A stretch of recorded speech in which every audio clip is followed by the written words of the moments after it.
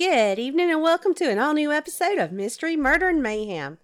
Tonight's episode comes to us straight from South Carolina, and unless you've been living under a rock, you've probably heard at least some of what I'll be talking about tonight because it's been going on for quite a while now. That's the Alex Murdaugh case. I've been wanting to talk about this on here for a while, but I was trying to hold off until Murdaugh was tried and sentenced, but more and more just keeps popping up surrounding him. So I think it's time. Plus, my mama's making me do it. No, not really. But she's been hanging on every word that comes out about it. And honestly, I should probably just let her do this episode because she knows more about it than I do. But I've been putting in some work, learning more about it. And tonight I'm going to let y'all know everything that I've learned about this case up until this point in time. So let's get started. When you out of here, it could be a nightmare. But for the victim, it is realized.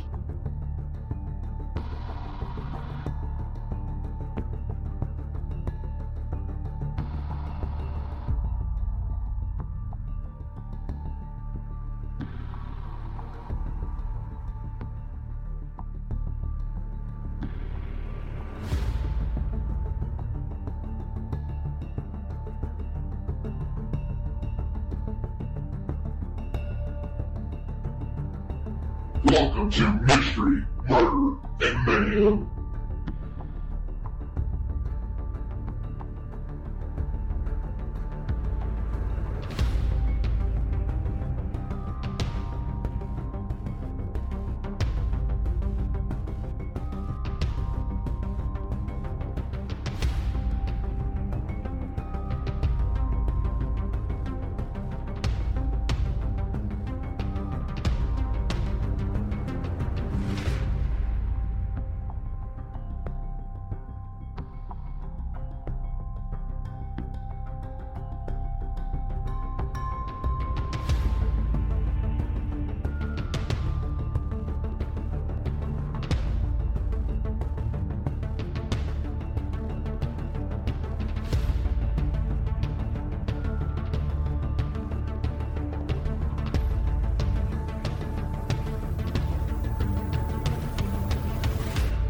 Listen at your own discretion. Now, if you're not from the Southeast, you may not have ever heard of the Murdaugh family, but it's a name that I can remember hearing over the years since I was a little kid. Now, the Murdaughs, they're a prominent family of attorneys here in South Carolina, particularly the Low Country, and since 1920, 3 generations of their family have served as South Carolina 14th Circuit solicitors, and what that means is that they're the top prosecutors representing Beaufort, Jasper, Hampton, Allendale, and Colleton counties. Kind of like what they call district attorneys, I think, in other states. Now, however, Alex was never a solicitor, but he was a lawyer in that family's law firm. Now, Alex, he was born as Richard, I believe Alexander was his middle name, Murdaugh. He attended the University of South Carolina Law School, and while he was there, he played on the football team. And once he graduated, he practiced civil law, and at one point, he was a volunteer assistant solicitor under his father. He lived what was, by all accounts and appearances, a seemingly perfect life. He had money, cars, and I'm sure women at one time, when probably his early college years. And he split his time between the family estate and a beach home on Edisto. So life was good. Well, in August of 1993, Alex married his college sweetheart, Maggie. And together the couple had 2 sons, Richard Jr., who somewhere along the line picked up the nickname Buster, which I believe was one of his grandfather's names. And then Buster has a little brother named Paul. And like I said, life was good. But that don't last forever because, we know that all good things must come to an end. And if the Murdaugh name wasn't known by most, a downward spiraling of events would change all of that. All right, so fast forward a few years and Alex's son Paul, he's 19 years old. And on the night of February 23rd, 2019, Paul decides to take his friends out for a night of partying on the Beaufort River in the family boat. And when I say a night of partying, I'm talking about alcohol, flowing freely for a boatload. I almost said buttload, but a boatload of underage kids. And on board the boat that night was Paul and his girlfriend Morgan Doty, a couple named Miley Altman and Connor Cook, and a third couple named Mallory Beach and her boyfriend Anthony Cook. And Anthony and Connor, they're cousins. And you might ask how all these kids, being underage, were able to obtain alcohol. They had no trouble getting fake IDs, and they even had a borrowed ID because Paul was using his brother Buster's ID to purchase alcohol. So around 8 p.m. that night, they docked the boat at Paul Key Island for an oyster roast. I swear I can't talk today. And they stayed there until about midnight. And during that time, it had grown dark and foggy. But the three couples set out on the boat for downtown Beaufort. And once they made it there, Paul and Connor went into a bar on the waterfront while the rest of the group decided to hang out at a nearby park. Well, those two stayed in the bar until about 1:15 a.m. and then rejoined their friends. And from there, this is where things took a very ugly turn. Now, some of the others who were on the boat that night said that Paul's behavior was horrifying. And it's been said that anytime he was drunk, his behavior was very horrifying. And they even gave that personality that he had when he was drinking the nickname Timmy. And Timmy was coming out. Well, he was driving erratically, and he was doing donuts in the water with the boat. And at one point, Connor took over driving for a few minutes, but Paul took back control of the boat, saying it was his boat, and he slammed the throttle. So the boat was traveling at a pretty high rate of speed. Well, around 2:20 that morning, calls started coming into the 911 center there. The boat that had the three young couples that, they had been riding on the river, that boat had slammed into a bridge near Paris Island on Archer's Creek. And everybody was accounted for except for Mallory Beach. Mallory Beach, she was nowhere to be found, and the group that had been with her was hysterical. Well, I should say the group with the exception of Paul, but we'll get to that in a minute. Now, her boyfriend Anthony told the deputy who had arrived that Mallory was missing, and Paul had been the one driving the boat when it crashed. He went on to tell the officer that Paul was the son of Alec Murdaugh, kind of giving him the heads up that you're going to have a tough one with this because of who his family is. And as Anthony's talking to the police, he sees Paul approaching with a big old smile on his face. And so Anthony's, here he is frantic because his girlfriend is missing. And here comes Paul walking up with his big old smile on his face. And so they had a verbal confrontation, and the police had to end up breaking it up. But Paul had lost his phone, so he ended up using one of the EMT's phones. But he don't call his mom or dad. He calls his grandfather. And he tells him that he wasn't driving the boat. And he goes on to say that it was Connor who had been driving the boat. Well, y'all, I'm just sad to say that it would be 8 days before Mallory was ever located. Her body was finally recovered at a boat ramp 5 miles from where the crash had taken place. Now, can you imagine the horror that her family was going through when this search was going on for 8 days? I just can't even fathom not knowing where my kid is for 8 days and then finally finding, that they're dead. But, anyway, back to the scene of, of all this going on. Now, the kids are taken to a hospital that's in the area, and Alex Murdaugh, he shows up, and his behavior at the hospital was very questionable, because at the hospital after the crash, he was going from room to room where these kids were being treated for their injuries, trying to talk to his son's friends. And from what I've gathered, he was telling these kids, or I guess he was trying to get them to all be on the same page about what they were going to tell the cops. And there's been a lot of speculation that it was just to cover up what had happened so that Paul wouldn't get into trouble.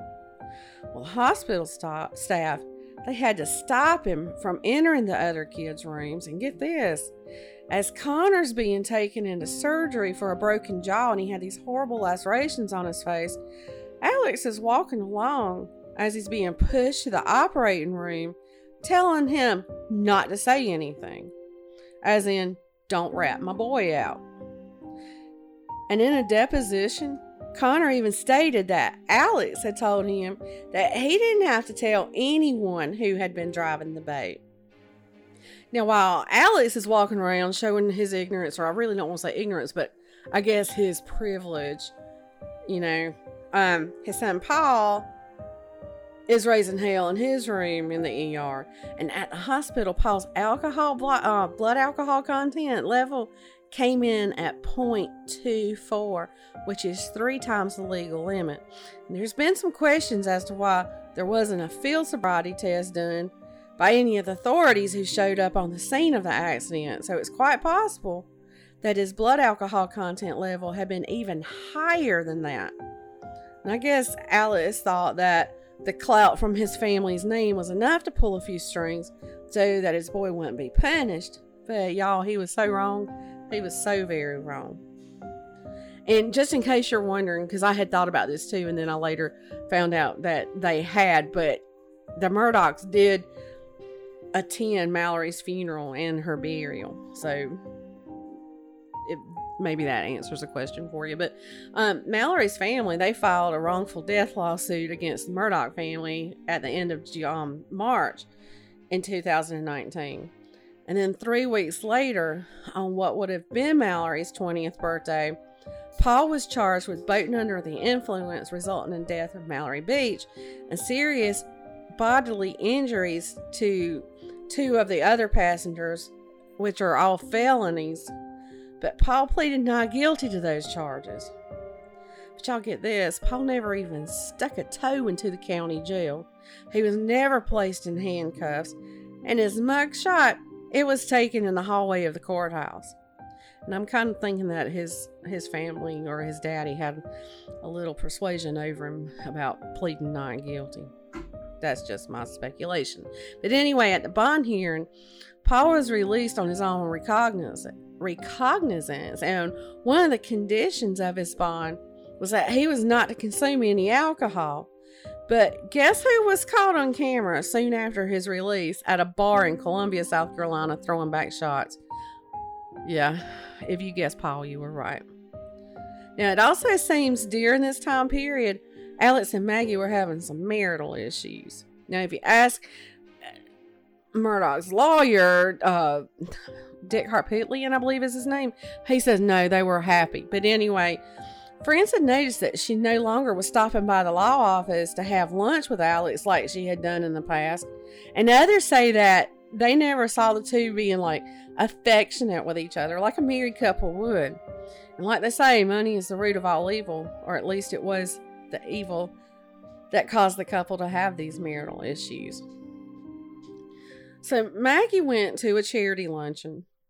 She had written a check while she was there, but to her horror, that check bounced. Maggie had no idea there was any financial issues going on. She had never had to worry about finances.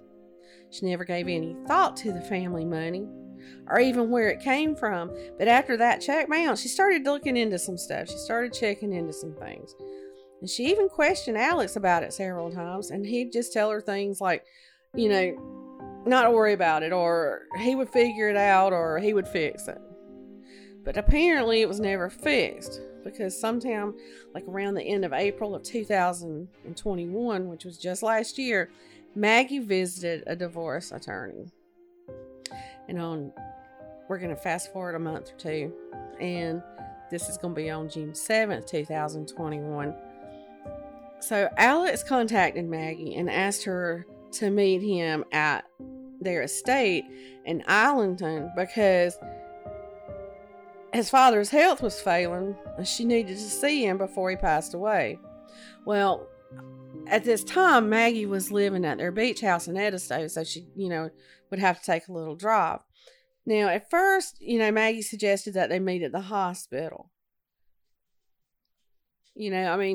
Why would you meet at the house? But later she did agree to meet at the estate. And even though she was suspicious of his intentions, and she had even texted those suspicions to her friend, telling that friend that she felt Alex was up to something. Well, her suspicions were right. 911, where's your emergency? This is Alex Murdaugh at 4147 Moselle Road. I need the police and the ambulance immediately. My wife and child just shot badly. Okay, you said 4147 Moselle Road in Allison? Sir? You said 4147 Moselle Road in Allison? Yes, sir. 4147 Moselle Road. Stay on the line with me, okay? Yes, sir. Stay on the line with me, okay? Collin County Communications. Collin, I have an Alex Murdaugh on the line, caller from 4147 Moselle Road. He's advising that his wife and child was shot. Okay, and sir, give me the address again. It's 4147 Moselle Road. I've been up to it now. It's bad. Okay. Okay, and are they breathing? No, ma'am. Okay, and you said it's your wife and your son? My wife and my son. Are they in a vehicle? No, ma'am. They're on the ground out at my kennels.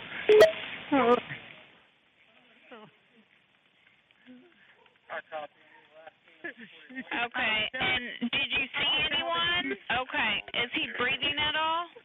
No. Is she? Okay, do you see anything? Do you see anyone in the area?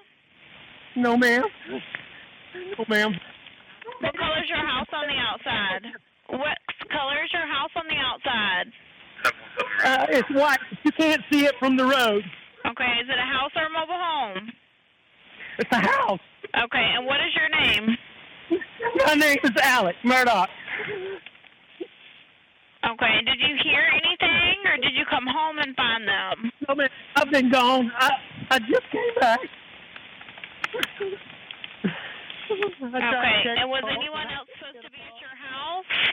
No, ma'am.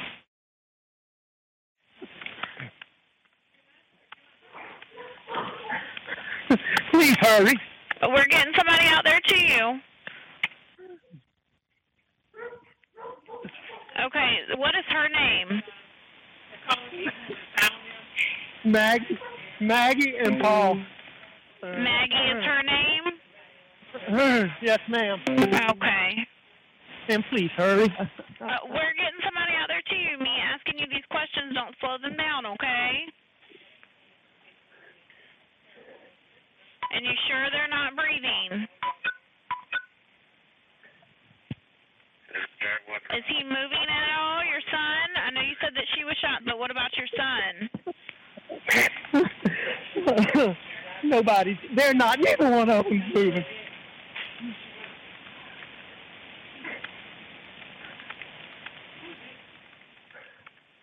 What is your telephone number?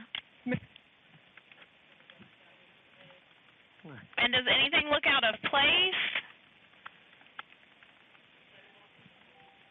Ma'am,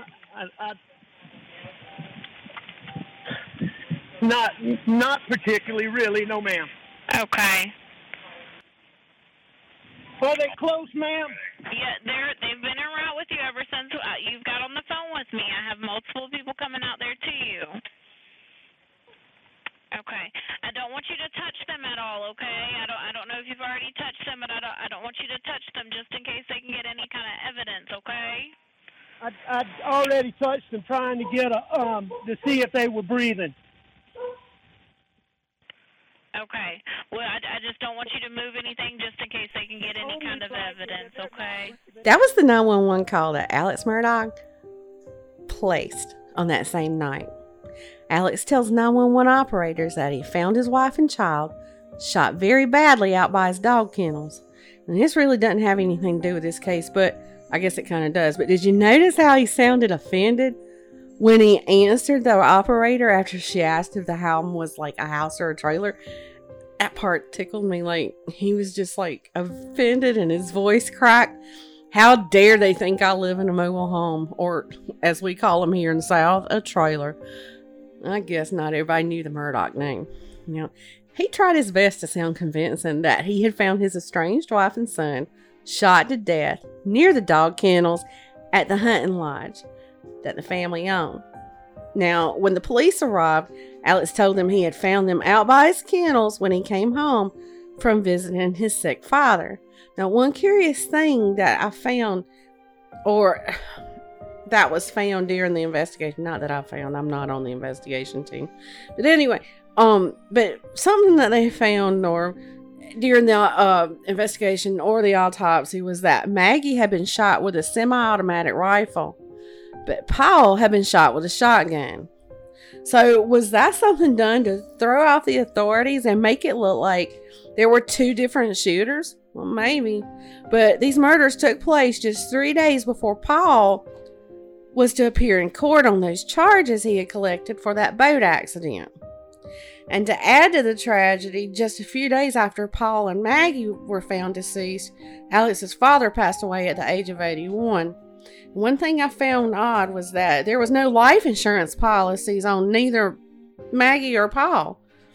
So that rules out the idea that maybe they were killed for insurance money. But it just struck me odd that there was just no insurance on them.